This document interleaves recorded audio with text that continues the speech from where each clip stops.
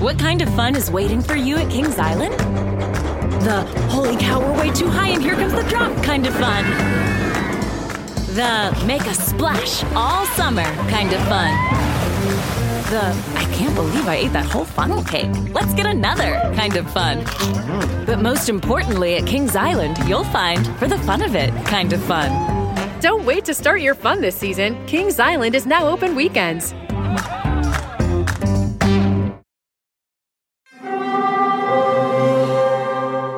Hear that? It's the call of the Crave. And when the Crave calls, you know what to do. Try the $5 Bacon Bundle. Because the only thing better than a White Castle slider is a White Castle slider topped with crispy hickory smoked bacon. So pick any two of either the Bacon Cheese Slider, 1921 Bacon Cheese Slider, or Chicken Bacon Ranch Slider. And also get a small fry for just $5 with the $5 Bacon Bundle. White Castle. Follow your Crave.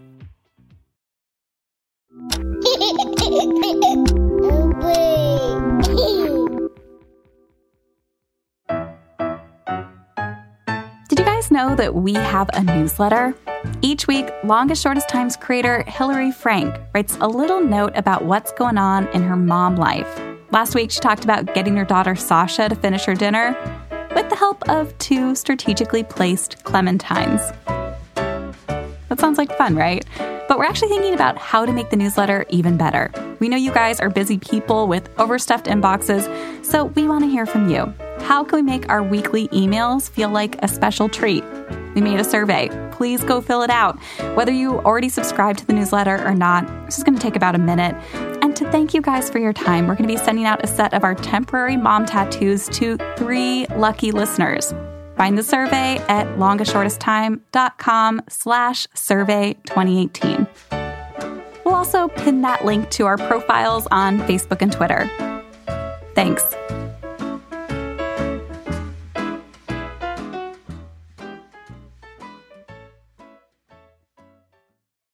Did you ever take any wild risks? Do anything impulsive? So I grew up in the San Francisco Bay Area, and so I grew up sailing. This is Dina. She says her parents kept her on a fairly short leash as a kid, but when she was a teenager, she and her friends would go out on their own on these sailboats called El Toros. They're about 8 feet long with 1 sail. So what we used to do is we used to leave early in the morning from Corinthian Yacht Club and tack all the way across the bay to go to St. Francis Yacht Club.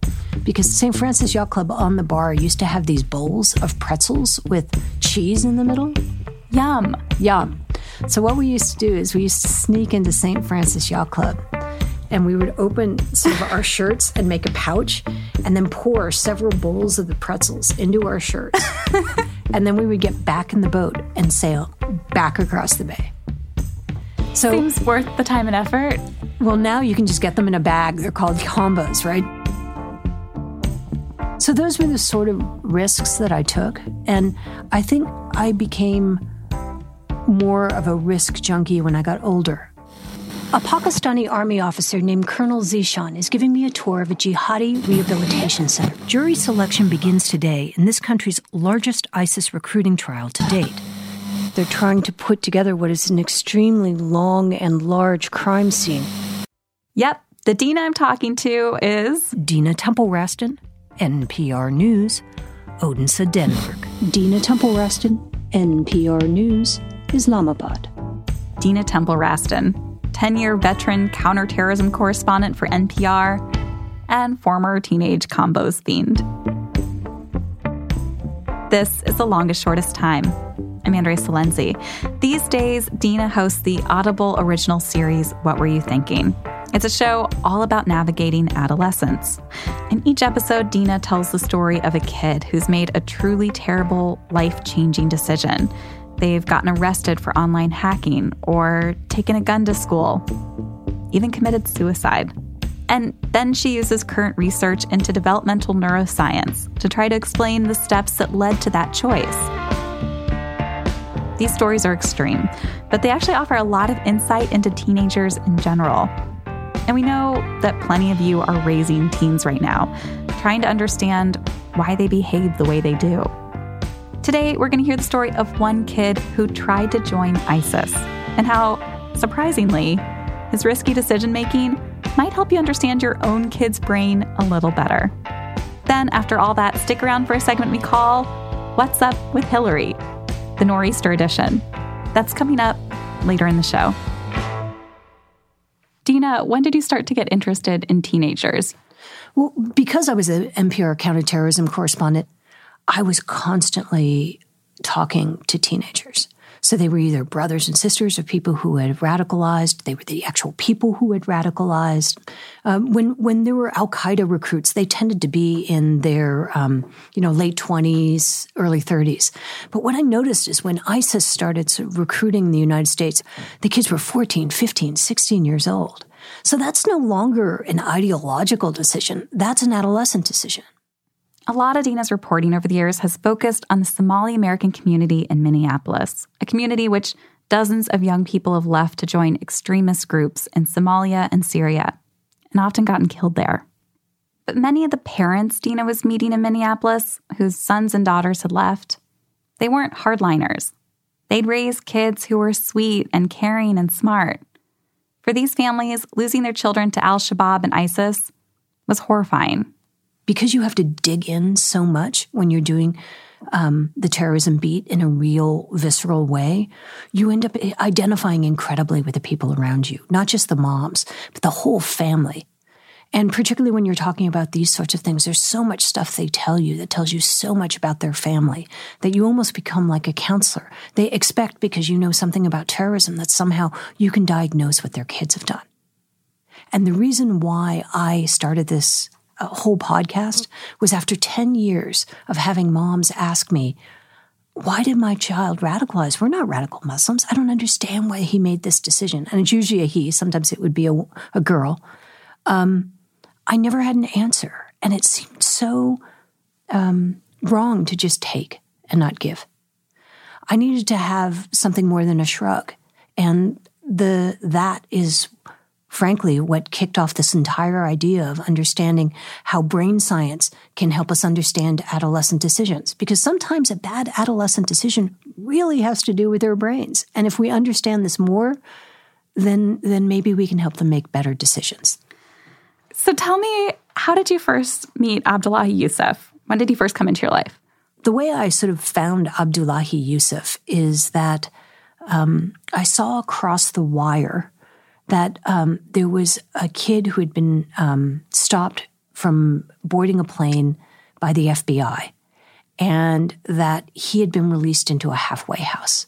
And all the headlines that were around that were terrorist released to halfway house. And I looked at it and I went, oh my goodness, I think they're going to try jihadi rehab in Minnesota. Dina had heard about programs in places like Denmark that had attempted to rehabilitate would-be ISIS recruits. But something like this was utterly new in the United States. Here, Dina had seen kids like this get a decade or longer of prison time for offering material support to a terrorist organization. I mean, it was just so clear to me that it was something totally different. So I started calling my sources saying, this is jihadi rehab, isn't it? This is them trying to figure out if they can help a kid think things through in a different way instead of a knee-jerk reaction that he must be a terrorist. And so I started chasing him. National security cases like Abdullahi's are always really sensitive. And this one, because Abdullahi was the first jihadi rehabilitation case, was especially so. There were lots of requests for interviews from other journalists. None of them made it through. But Dina kept asking.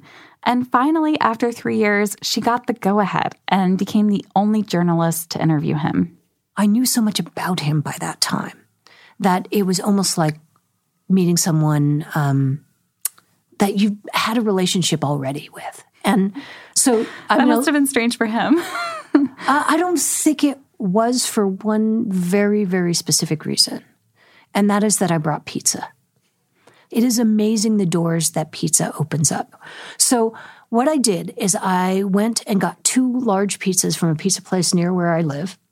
I carried them on my lap, flew to Minneapolis, put them in the hotel refrigerator. And New York City pizza. New York City pizza, you are correct. Because he'd never had New York City pizza. It's a very good one. Okay. And it's on the Upper West Side. And I knew that he was Muslim, so I just got cheese pizza. And I actually had I had two different kinds of crust because I wasn't sure what kind he liked. I carry these in, and he's there, and he's quite a handsome young man. And he's very polite, and he's very shy, and he's incredibly tall, and I'm not super tall. So he stands up full height, and he extends a hand right away, like politely, to shake my hand. He says, "Pleasure to meet you." And I said, "Guess what I have in this bag?" And he said, "What?" And I said, 2 New York pizzas. Have you ever had one? And he goes, "No, I've only ever had Pizza Hut." And I said, "Your life is about to change." And so some of the best tape that we have in the first episode actually came while Abdullahi was eating pizza, and we had to sort of work with the tape because you could hear him chewing. Well, tell me about him. What was his life like before this all happened? He was the last guy that you'd think would make this kind of decision. And he's clearly a really smart, really intuitive, downright sweet kid. And if you talk to his parents, they talk about, or his grandmother would say, he was the kid who was always polite, always asking if he could help me. So for people who have certain suppositions about who would go and decide to join ISIS, I think the fact that he is so well-spoken and so quiet and so thoughtful is the opposite of what you were expecting. And so we sat down, and I thought the easiest thing for him to do is to recount to me the day he was stopped from getting on a plane to join ISIS by the FBI. The FBI came and said, "Abdullahi, we need to talk to you." And they're like, "You're not flying today." And I said, that's not fair. And they're like, "Well, we can have this discussion somewhere else, somewhere more private." So we go to a different part of the airport. I was being a pain in the ass, I would say. We talked about this, what to say if you were stopped, They asked me where I'm going, and I say Istanbul for vacation. They asked me if my parents know I'm here, and I asked them if their parents know they're here. They asked me if I would mind if they went and talked to my parents. And then what did you think? I'm fucked. And what was so amazing about that is how adolescent he sounded about the whole thing. And when I asked him, did you realize the gravity of what you were doing? And he said, "I was just going to get on a plane. I didn't think it meant anything. I had no idea that they could say that I was conspiring to kill people overseas. It never occurred to me that this was something called material support to a terrorist organization." He said, I thought if they caught me before I went, then it wasn't a crime.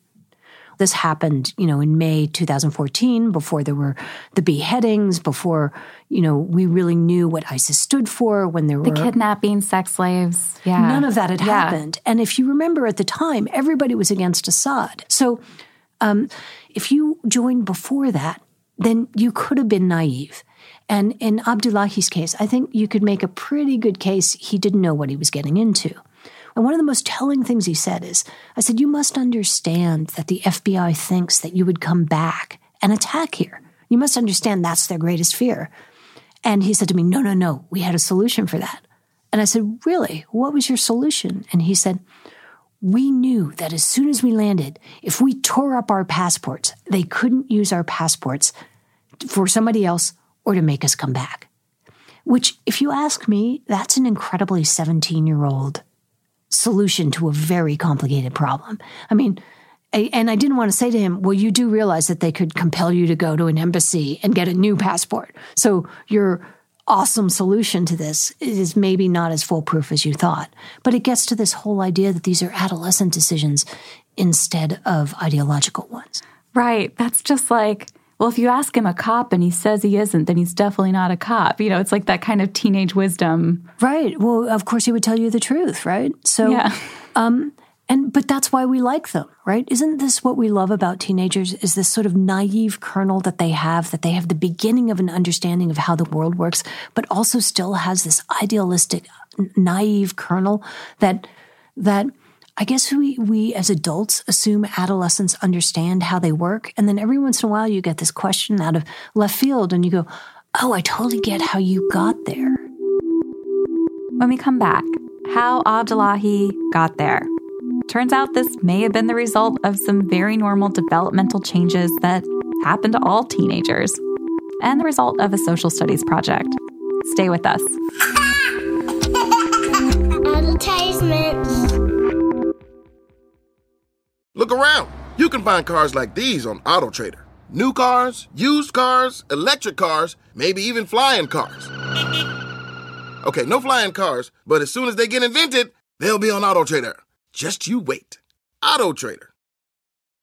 If your child is struggling in school, then IXL is right for your family. IXL is an online learning program for kids that covers math, language arts, science, and social studies. Backed by research, kids using IXL are scoring higher on tests. It's no wonder it's used in 95% of the top 100 school districts in the U.S. Plus, a month of IXL costs less than an hour of tutoring. Get an exclusive 20% off IXL membership when you sign up today at IXL.com/20. Visit IXL.com/20 to get the most effective learning program out there at the best price.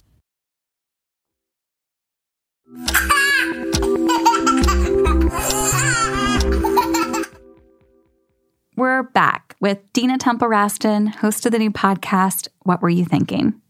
One of the things that's most striking about Abdullahi Yusuf's story was how he began to learn about ISIS in the first place.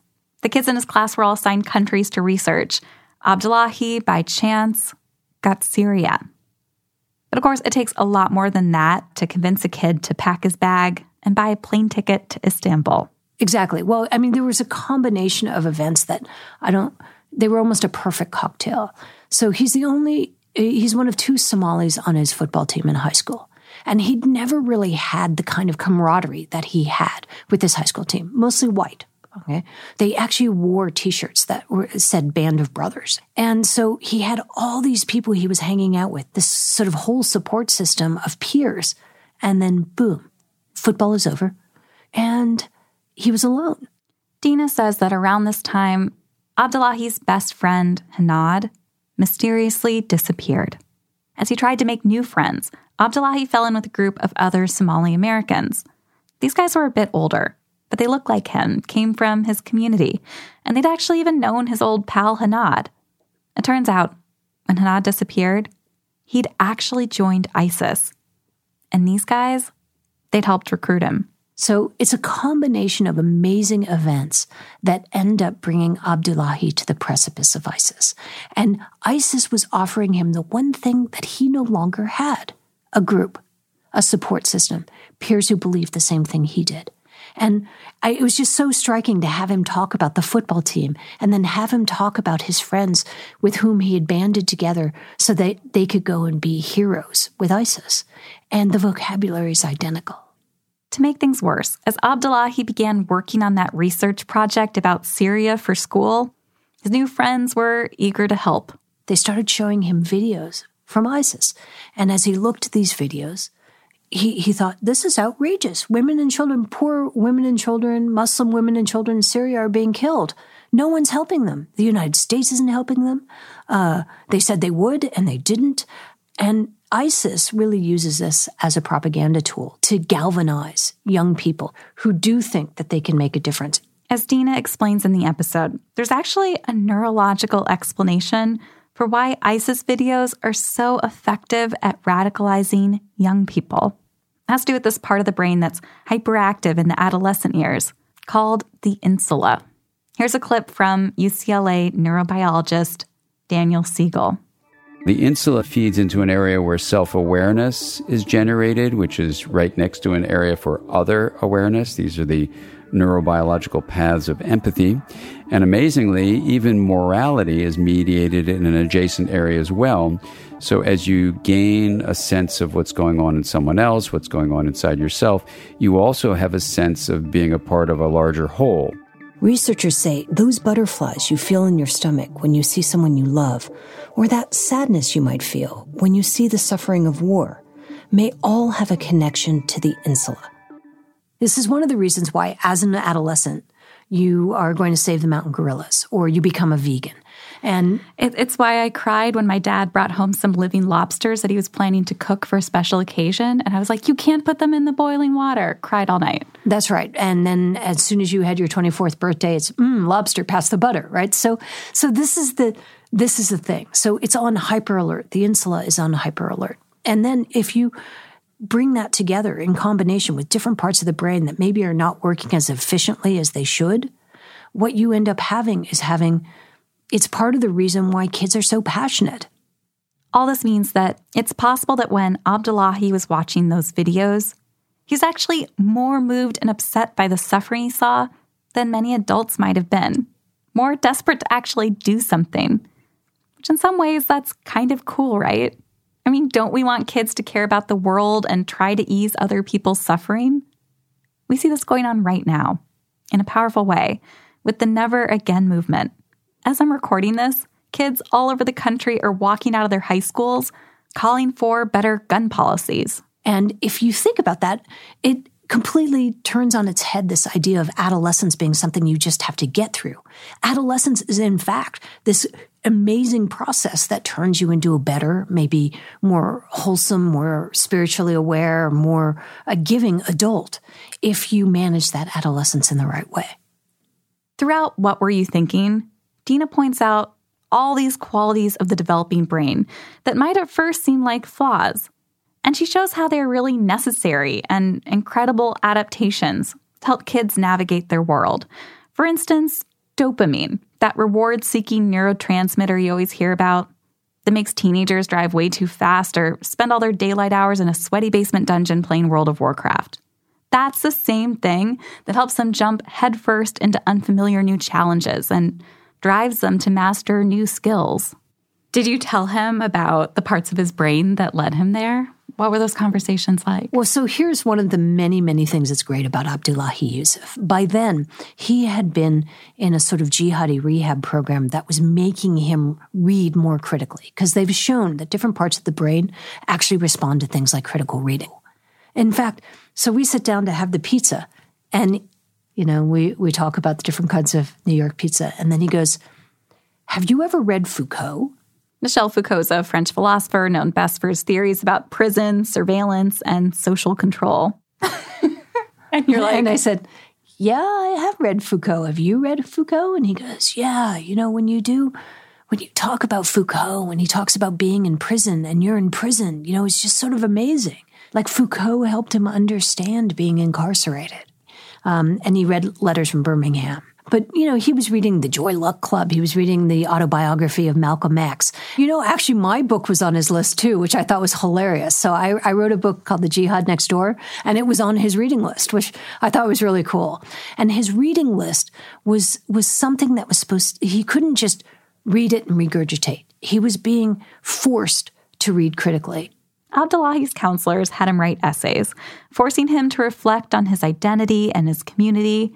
And Dina says that research suggests that this sort of critical reading can actually help develop the insula, that self-awareness part of the brain, and teach it to behave in a way that's a little more grown up. I didn't know everything about what I signed up for.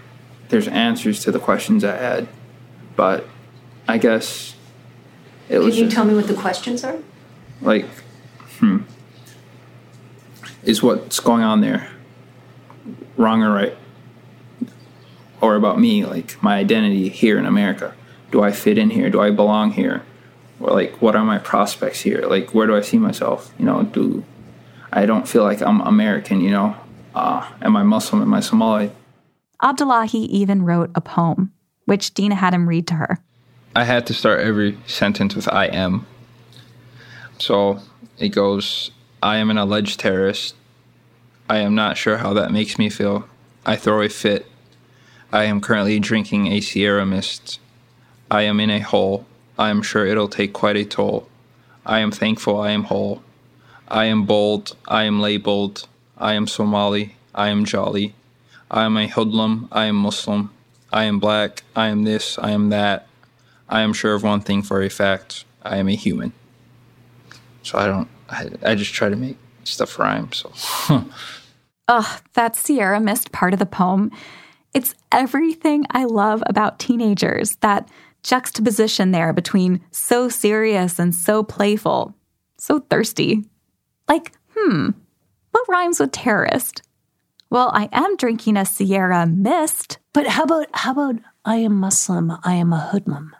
What does that say about the way he feels about himself in society? And separate from the fact that people think he's an alleged terrorist. It was just so poignant because he really didn't know how he was supposed to feel as an alleged terrorist. And he didn't know how this fit in with his Muslimness and his blackness. Were you there for the sentencing? Yes, I was. I was in the courtroom. It was amazing. So we were all preparing ourselves for his going to federal prison for a decision that he had essentially made by that time, almost 3 years before. And it was like a cliffhanger. You know, we were all waiting for the judge to sentence him and how long it would be. And then the judge just sort of sighed and he said, I just don't see how prison will help this boy. And he may have said young man, but what I wrote on my notepad was boy. And then he started talking to various people about rehab and continuing his counseling.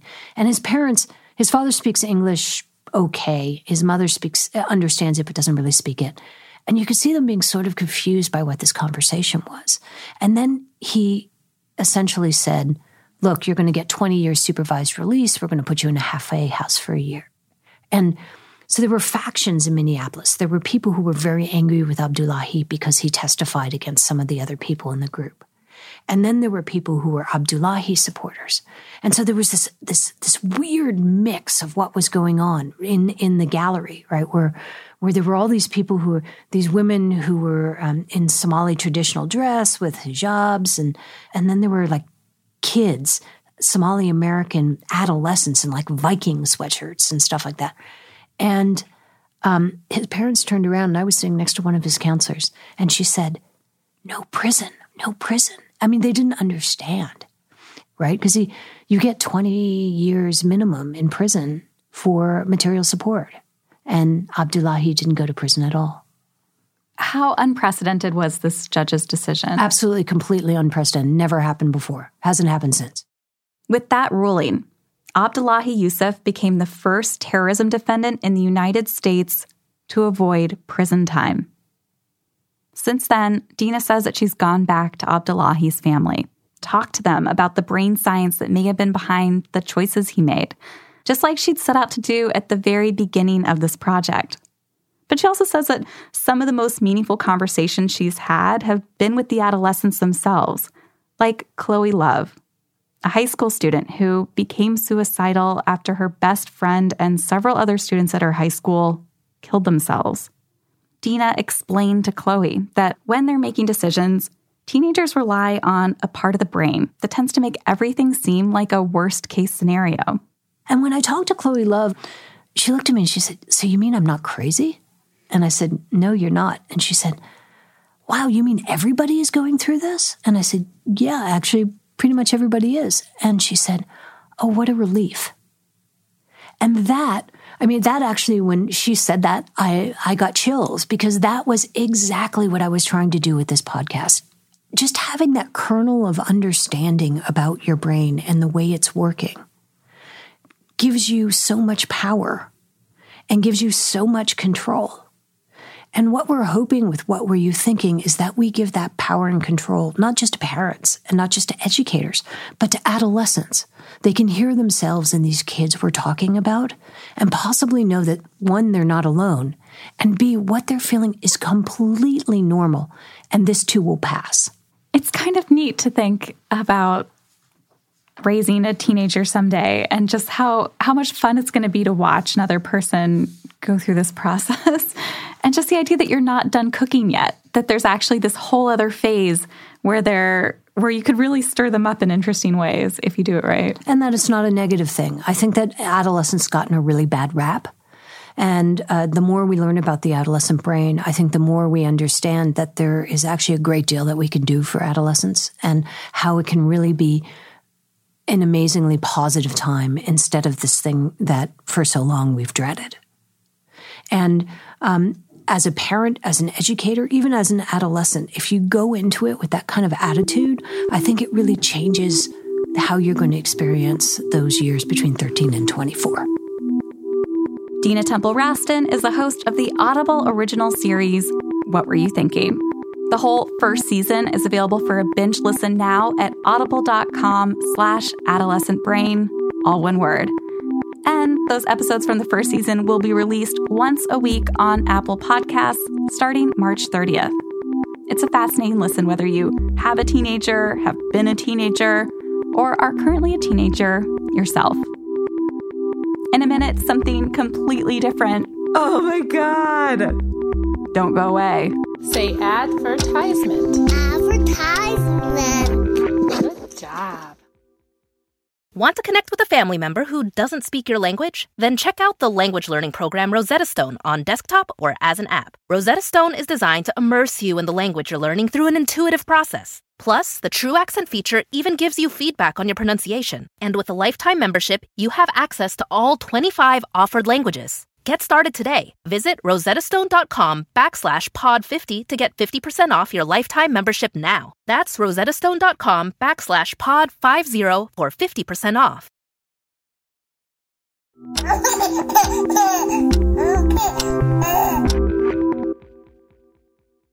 We're back. And now it's time for a change of pace. Remember that blizzard that pummeled the East Coast just a few weeks ago? Well, right in its path was our show's creator, Hillary Frank. Cue the jingle. What's up with Hillary? Andrea. Oh my God. What's up? And this was an especially challenging time for Hillary because she'd already been home alone with her 8-year-old daughter, Sasha, for 2 days. Her husband had been out of town, and Sasha had been homesick. And then the moment her kid is fever-free, the governor declares a state of emergency for New Jersey, and school's canceled. It's just me and her and my book deadline that I'm trying to meet. So we got Hillary on the phone to see how they were doing on day 3. The two of them cooped up at home together. She's really into like her little projects. So she asked me for the biggest cardboard box that we had in the basement. And I went and I brought it upstairs. It was so big that it was like hard to round the corners on the stairs to get this box out. And she can fit in it with plenty of space around her. She's decorated the whole thing with a Sharpie and pipe cleaners, and it is a car. That is so creative. It has brakes. It has like a brake and a gas pedal. It has like a steering wheel. And she went through more than a full roll of Scotch tape to put this thing together. You know, if only it worked, though, really. Yeah, she actually said to me, the next step is to figure out how to make it run. Is she kind of saying, I kind of need a break from you two right now? Because it's just a lot of time to spend at home with someone else. I think so. I mean, so this morning, by our third day together, I think we woke up already on each other's nerves. And then I needed to take a shower because sometimes people need to shower. And I was like, do something with yourself while I'm showering. So I don't know. She was like doing something. And then when I got out, she said, Mommy, do you have a shave of wood? And I was like, a shave of wood? I think normally I would have been like, tell me, honey, what is a shave of wood? But I was like, a shave of wood? What's that? I guess, you know, when there's those like kid scratch activities, you know, where like you have the paper that has color underneath it, but it's covered with black. And you take like a sharp little wooden tool and like scratch off the black. Yes. She lost her shave of wood. I just wanted to know if I had one lying around. And I was like, no, I don't have that. I can kind of remember where Sasha's coming from here. She's stuck at home again. It's snowing out, but not the fun kind of snow. It's the slushy kind. And there's this feeling like, Mom, I'm bored. As if your mom can solve this crisis for you. You think I just have shaves of wood lying around? Who do you think I am? Later that night, Sasha somehow carried her cardboard car all the way up the stairs to her bedroom. And then she sat there in her car, dreaming of the open road. And that's where Hillary found her when it was time for bed. And I found her sitting in the car, and I was like, all right. It's like, let's get the bedtime routine on. Let's start reading a book. And she's like, wait a second. I'm listening to Kelly Clarkson. There was nothing playing. She's like, I've got to press pause. Wait a minute. And she's like, for real, I'm not joking.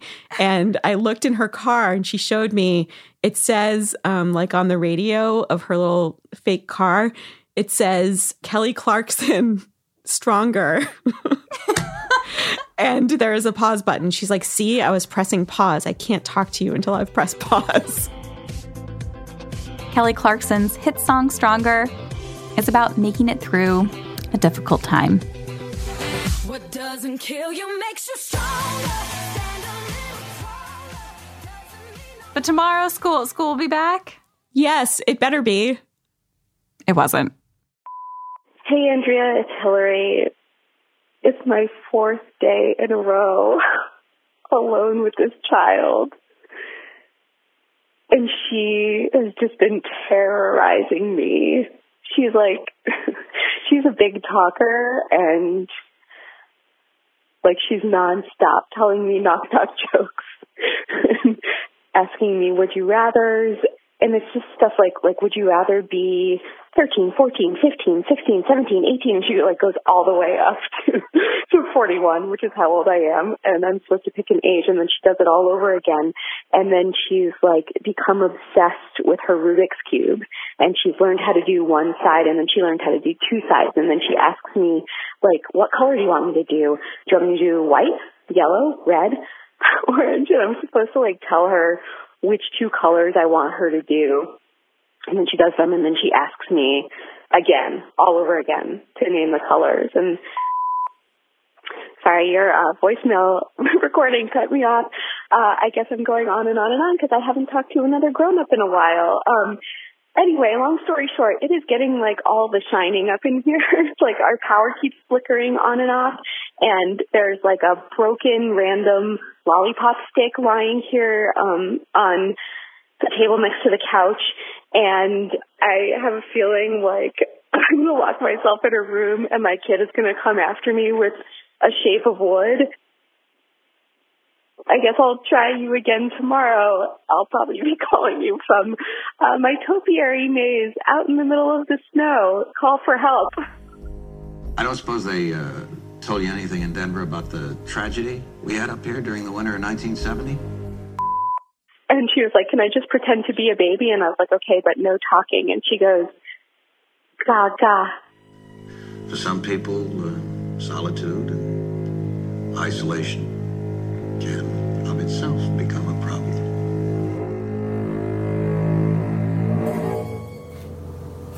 What are you doing? Drawing an escape plan.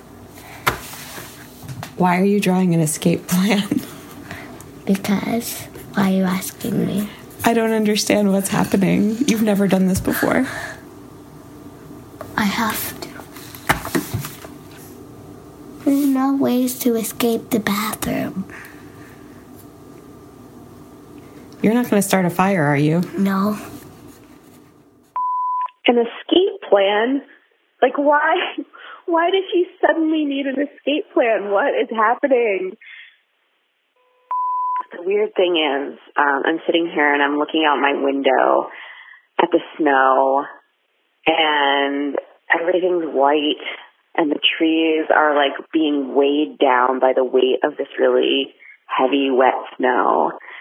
And Sasha was born almost exactly 8 years ago, and she was born during the snowiest, at that time, it was the snowiest winter on record in Philadelphia history. And so seeing this snow, we haven't had a very snowy winter. Seeing this snow is just like making me nostalgic for when she was born. And it's weird because it was like probably the hardest time of my life.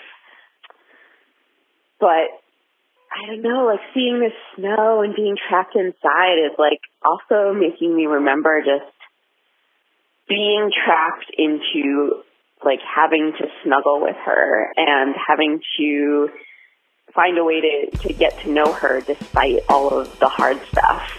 And there's a piece of that I miss. Yeah, it's weird. It's like this. I'm caught between feeling like, oh my God, when is this going to end? And there's something kind of nice about this.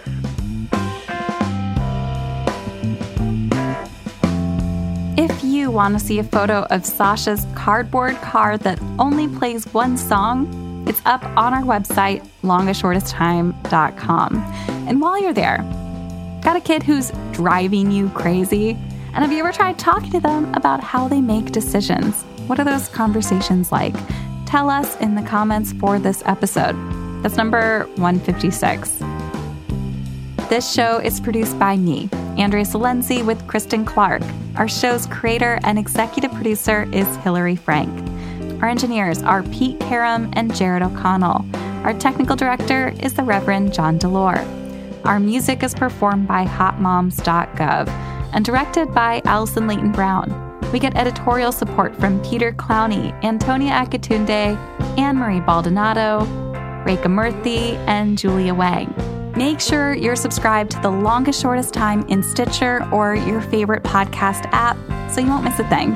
And don't forget to take our newsletter survey. Remember, that's at longestshortesttime.com/survey2018. We're going to be back with a whole new season of episodes on April 25th. We've got some incredibly fun things in the works and a bunch of opportunities for you to get involved. You can help us track down some teenagers for our awesome teenager panel. You can tell us about your kids' imaginary friends. We're also gathering questions from you about the things you wish you'd asked your partner before having kids. Just go to longestshortesttime.com, hit the participate tab, and submit your story.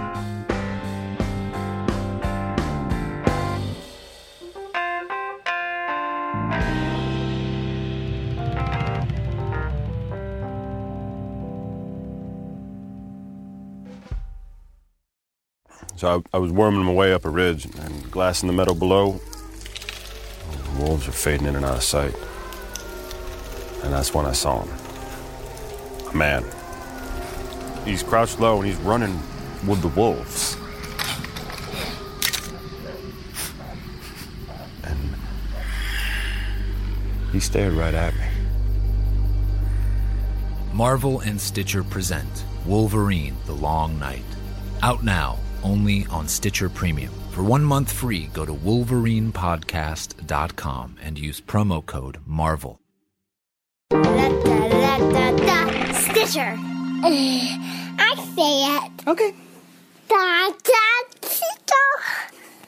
The living room is where you make life's most beautiful memories. But your sofa shouldn't be the one remembering them. The new life-resistant, high-performance furniture collection from Ashley is designed to withstand all the spills, slip-ups, and muddy paws that come with the best parts of life. Ashley high-performance sofas and recliners are soft, on-trend, and easy to clean. Shop the high-performance furniture in-store or online at ashley.com.